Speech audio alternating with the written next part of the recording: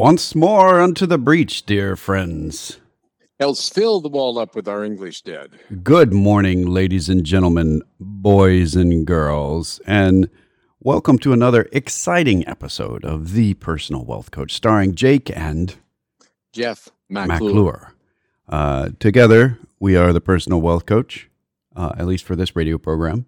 But we have some disclosures to give as we move into a self-proclaimed exciting episode. Whether or not it is an exciting episode is truly up to the ear of the listener.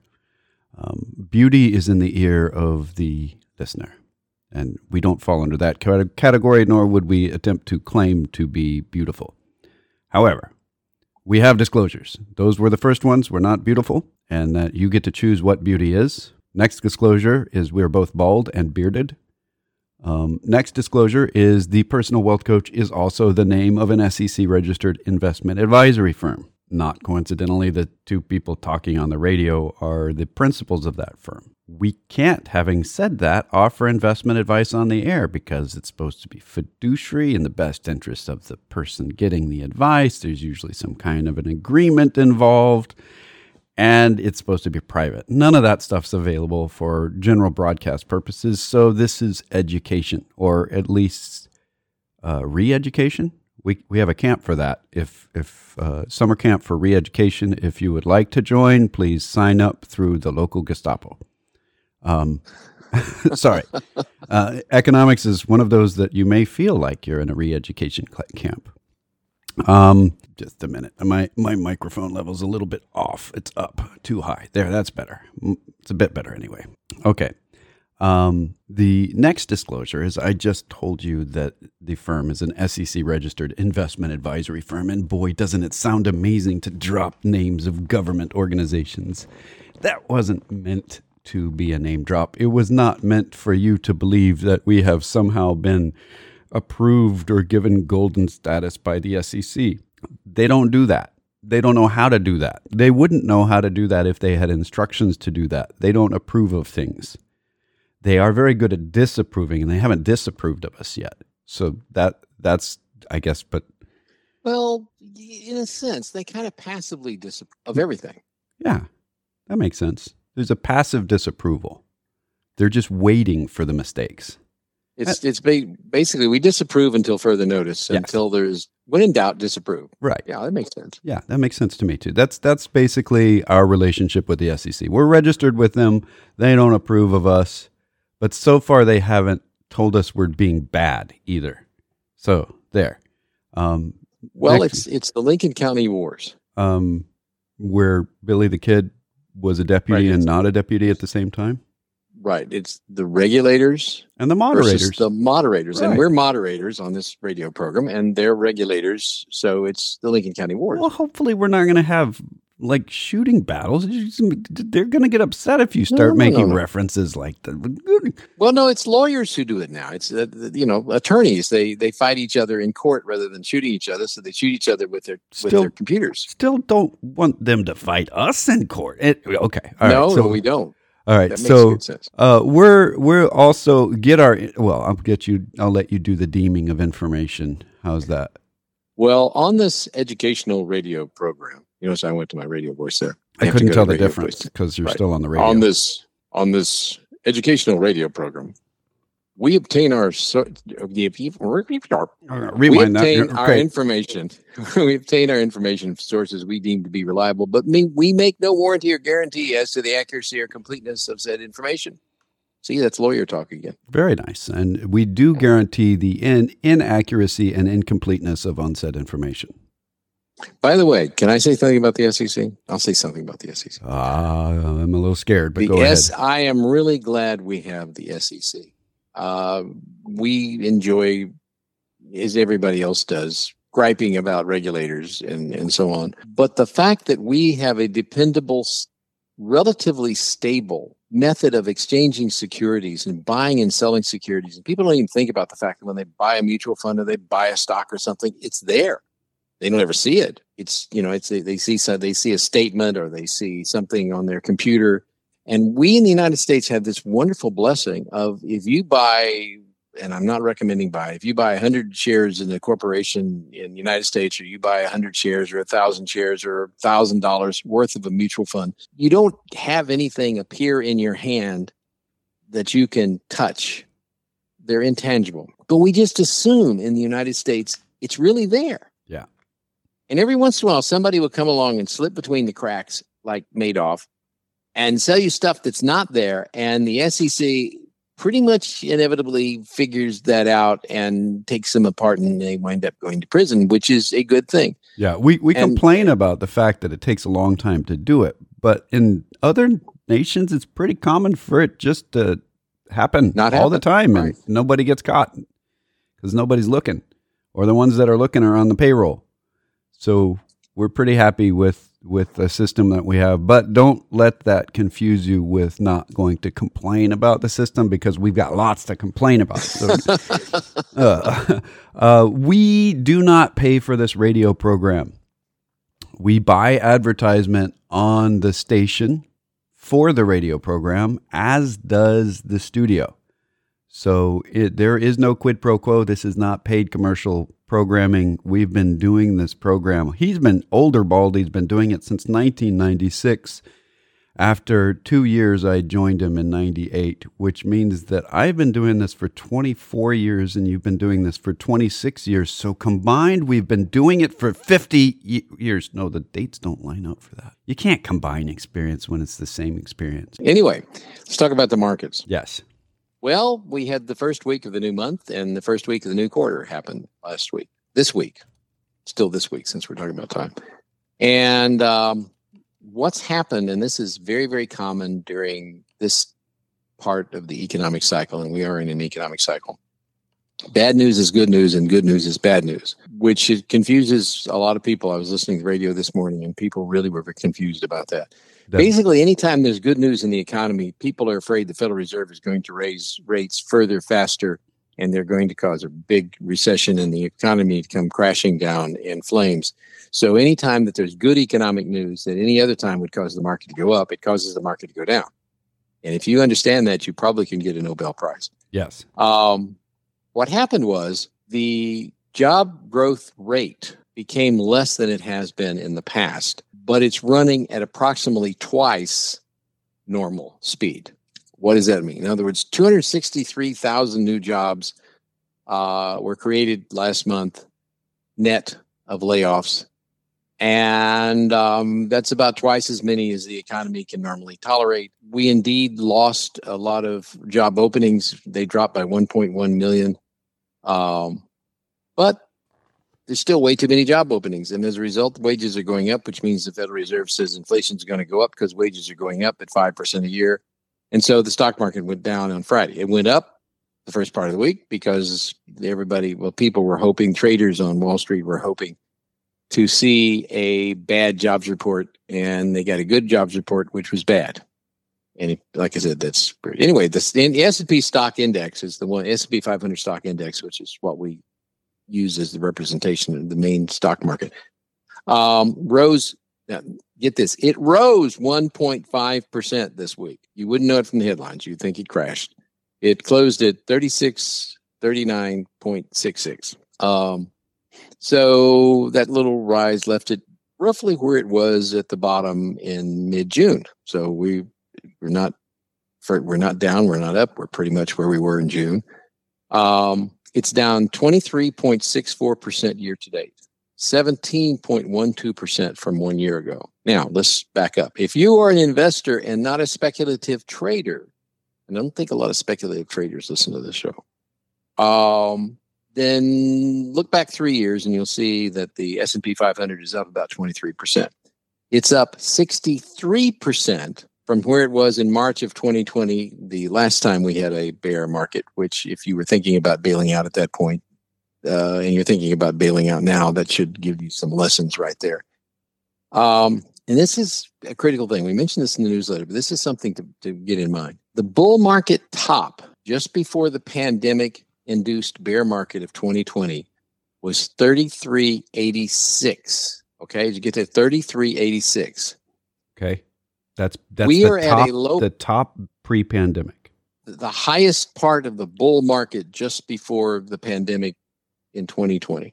Okay. We are currently at a bottom, maybe not the bottom, but a bottom in the bear market at 36.39. In other words, the bottom so far in this bear market, and it's twice gone down there and then turns around and comes back, is higher than the top in the last bull market before this one. It's a really good perspective for anybody that's been in the market a while. If you jumped in the market in the pandemic, probably not a good perspective for you because you feel like you have lost large amounts of money. Time is one of those things that I'm not sure it heals all wounds, because decapitation is, I don't know if that's a wound. It's a fatal wound, I guess. But time as a reference item sure makes the market's downs seem less painful. It's still painful, but less painful. And if you have a longer perspective, it becomes even more dramatic. Anyway, we follow another index, the CRSP U.S. Mid-Cap Value Index, because we like value and we like mid-cap, and so we like mid-cap value. Hold on, I have to call this out. You just made a reference that I should respect your age, and I appreciate that. There's very nice. You were like I said, time doesn't heal all wounds. I was all philosophical, and then you added just that little blurb that they're in. And the more time you have, the more dramatic it is. I respect your age. Thank you. Thank you for telling Thank you. Thank you very much. Okay, back to you. I am well aged, like good wine. Anyway, the CRSP U.S. Mid-Cap Value Index, and this is something that is more or less typical behavior through history. It doesn't always happen in the short term, but the Mid-Cap Value Index was up 1.7% close at for the week to close at 2134.66, and down 17.81% this year. Now, with all these numbers flying around, put this in context. Mid-Cap Value is down 17.81%. The S&P 500 is down 23.64%. Why is that? That is a historically long-term normal relationship. Value stocks are priced on the underlying value of their assets. Growth stocks are priced on the hoped for earnings in the future. During down markets, historically, this doesn't happen 100% of the time, but during down markets, historically, and particularly over long periods of time, value-based stocks fall less far because they have less far to fall. And in this particular case, they're doing exceptionally well. And this is the thing I wanted to say about the stock market. Everything seems to be working out there pretty much as what we call portfolio theory says it ought to, despite the fact that the news media is proclaiming it's not. Now, by the way, the bond market down 14.6% this year. So if you say a mixture of stocks and bonds, you ought to do really, really well. No, because it's a myth that stocks go up and when bonds go down, and bonds go down when stocks go up. No, it doesn't work that way. But anyway, this is what's going on out there. The yield on the U.S. 10-year Treasury note, we follow that pretty closely. That rose to 3.89%. Now, the 2-year Treasury note climbed to 4.3%. And when the 2-year note is yielding higher than the 10-year note, that is a signal from the Treasury market that it thinks it's kind of like a falling barometer. You're along the coast and the barometer is falling pretty fast. You might want to consider moving inland for a little while. So we have an inverted yield curve, which is a signal that there's a recession coming of some kind. The Treasury curve actually became more pessimistic this week because the 10-year note, the one I just cited, 3.89, now has a higher yield than the 30-year bond, which means that pretty much the whole Treasury yield curve is backwards, which is an indication that we're probably going to have a recession. So there it is. Now, the Treasury market, if you look at it, the 2 and 3 year notes, and it's a free auction bid market. So what you're seeing in these interest rates is the opinion of people who are buying treasuries and selling treasuries about what they think interest rates will be in the future. 2 and 3 years from now, the Treasury market is telling us short-term interest rates will be around 4.3, a little over 4.3, 4.6%, something like that. Well, since short-term rates right now are still in the 3% range, that means there's probably the Treasury market, and not coincidentally, several members of the Federal Reserve Board are strongly suggesting that short-term rates will rise another 50%. And here is a key point. If short-term rates rise another 50% and mortgage rates are where they are today, mortgage rates generally tend to follow the Fed. We may see 11% mortgages next year. That will be devastating to the price of houses. Yeah. We may see the interest rate on automobile loans go from 6% to 9 or 10%. That will be really hard on auto sales. Just as a real quick time out here, those of you that are suddenly saying, no, this couldn't happen, 11%, that's way above. Interest rates on mortgages being issued right now fall right at the 7% mark when you add in the closing costs and so on. It's almost at 7% without that. If you're actually looking at what you pay over the life of the loan, we're at 7%. When 2 years ago, it was 2.5%. So the spread between 2.5% and 7% is less than between 7 and 11. We're more than halfway there. And if we just keep doing what we're doing, this is a very real concept. We could very, very easily crater the housing market here. And that's what people are afraid of. And that's what people are writing about who are scared. People in the real estate business, the people in the housing business, people who do real estate investments and broker them are really getting nervous at this point about what the Federal Reserve is doing. They want to slow the economy down. And if people stop buying houses and they stop building houses, that will slow the economy down. And if it's already showing up in the price of lumber falling and the housing starts falling. So what the Fed is doing is working. It's going to take a while for it to show up in the inflation numbers, mainly because the inflation numbers have a 1-year lag on them. Yeah. But that's the market. We got lots more to talk about. We're seeing the month-to-month reactions. Oh, by the way, gold keeps falling too. Yeah, over the last 3 months, the month-to-month inflation numbers in the United States don't look like inflation numbers. They look like no inflation numbers. They're starting to look a little bit like deflation numbers. Yeah, which tells us something that the Federal Reserve is really well doing its job. It may be that they're trying to reverse some of the inflation that already occurred. And the way you would do that is by cratering house prices and cratering vehicle prices, because there was a lot of inflation in there above any other expectation on inflation in those two areas specifically. If they're trying to reverse it, that's disinflationary. Now you're moving backwards. That's deflation on bringing prices down. So we'll see. Well, let's in case people have tuned in late, a little bit about the markets. Markets, contrary to what you may have read, the stock market was up about 1.5% for the week.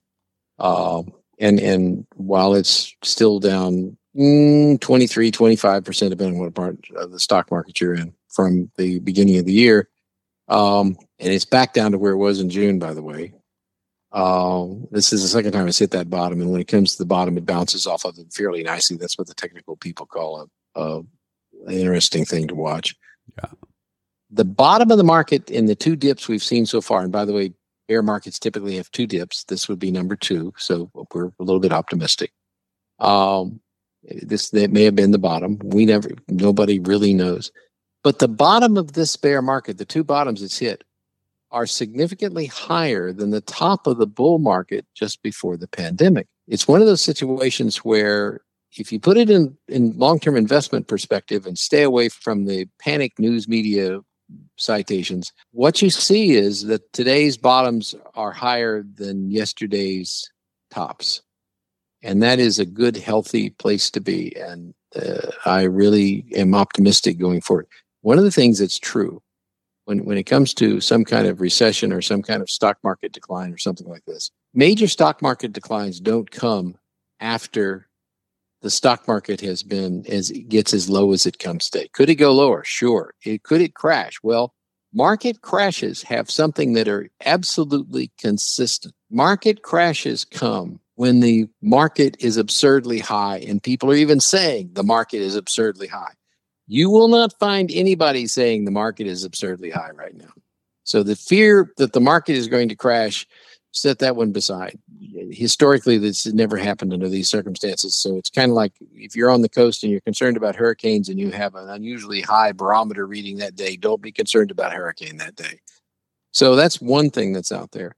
Another thing that's out there is maybe there was some place to hide during this thing. Well, maybe a savings account, but bonds are down about 14.6%. That's the Morningstar Core bond index, which is probably as good a rating as anything else out there. So don't feel bad if things are down somewhat. 3-year returns in the markets are still good. We're still looking at some tremendous pluses, I think, coming down the road. So we continue to be optimistic and think things are going to given some time, things are going to get a lot better. And that's something that's important to bear in mind and as you hang in. By the way, I have seen less panic in the people I talk to relative to the stock market in this downturn than in any one I've ever seen, which is a real plus. People are becoming better educated. Well, I think this is more a nature of who our clients are rather than actual less panic, because the panic has occurred. It's just mostly in a different group of people, the people that really are relatively new to the market. They typically have crypto in their accounts, maybe have some GameStop in there. They've got the meme stocks, and they were talking about the difference between Dogecoin and Bitcoin with a great deal of confidence and enthusiasm not that long ago. What happened to Dogecoin, by the way? I haven't heard anything about it recently. It's all the cryptos are down. Doge has had some upward trends and some downward trends, but overall everything is down in crypto. That there may be some exception in some tiny faraway corner of the crypto market, but I haven't found it.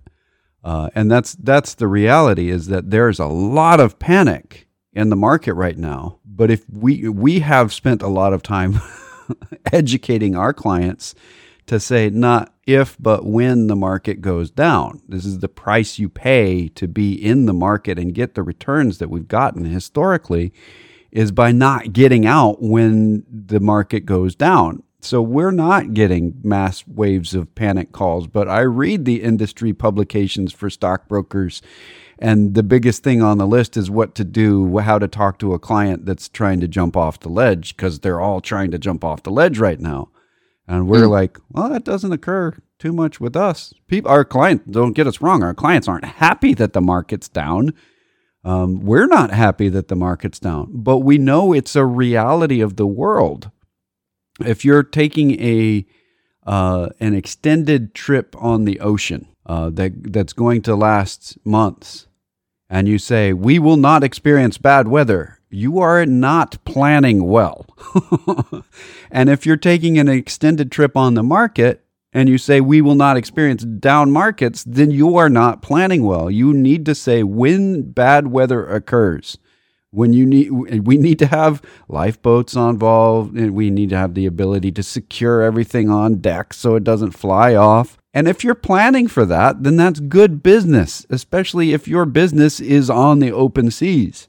If you're in the markets and your business is going to be related to that, if your income is going to be related to what happens in the market long term, whether that's now or in retirement, then you need to plan for bad weather. It happens, and you cannot avoid it. Those that claim to be able to generally have some kind of major weather event that causes them to disappear off the map completely. So you just need to plan for bad weather in the market. It happens. Not only does it happen, it needs to happen. It has to happen, or you get all of these people on the waves that have no business being on the waves. We talk about GameStop, but it's an open hole vessel that they're bailing water out of, and people are saying, well, we'll just pay the captain more money. That the boat's not been fixed. It's still got holes in it. What are you going to do when a storm hits? Oh, storms, those aren't that big a deal.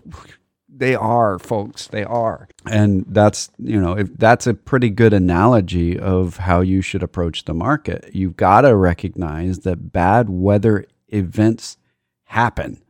And if you're not planning for them, you're going to get a bad surprise.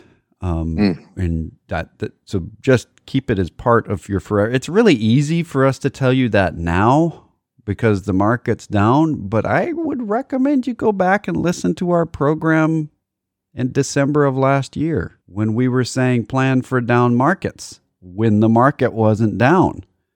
This is something that, it's just good business sense to recognize markets are not uniformly upward, or we wouldn't have those weird graphs with the ups and downs of the market. You don't just have a steady increase. There is an immutable law with investments, with money for that matter. The larger the long-term gain you're attempting to achieve and can achieve historically, if you look back at history, the greater the fluctuation in value will be over time. That means down. So, it really does. It means down. Mm-hmm. And it's just a reality. If you're shooting for a long-term return of, let's say, 5% or 6%, you're going to have significant variance in your market value. And very significant to variance. Flip that around to something that's easier to understand, if you are suddenly finding that you have a skilled job that is going to bring you a whole bunch of money, you start a small business, you invest $300,000 in your workshop. In the first year, that workshop is worth a lot less than $300,000. It's not finished. You got a bunch of stuff that you purchased at high price that you cannot sell at high price because it's all equipment. But in order to make a high profit, you need that stuff. So you have to see the value fluctuate in order to get the profit. That doesn't mean that all value fluctuations lead to profit. That's where planning comes in. And we're about out of time for this week, but I think it's worth thinking about that as we go. If you would like to talk to us off the air, we actually give this kind of advice ongoing in ups and downs. So if you'd like to talk to us off the air on advice in portfolio management areas, if you need some help with that, if you're looking at your 401k and you don't understand it, if you've got stock options that you don't understand, we can help with that stuff. And we have voicemail waiting during the weekend, real live people during the week. Locally, you can reach those lines at 254-947-1111. Or you can reach that toll free at 1-800-914-7526. That's 800-914-PLAN. You can go to our webpage, thepersonalwealthcoach.com or tpwc.com, where you can see our made for radio faces. You can read about our wonderful staff. You can listen to our radio program going back and read newsletters going back. You can sign up for the newsletter there and get it every Friday. It's written by us in-house every week, and it is, in my opinion, one of the best on the planet, but I may be prejudiced there. You can find our podcast anywhere they're available. Email us at Jeff or Jake at tpwc.com or the contact form. Thank you very much for listening. Until next week, this has been The Personal Wealth Coach.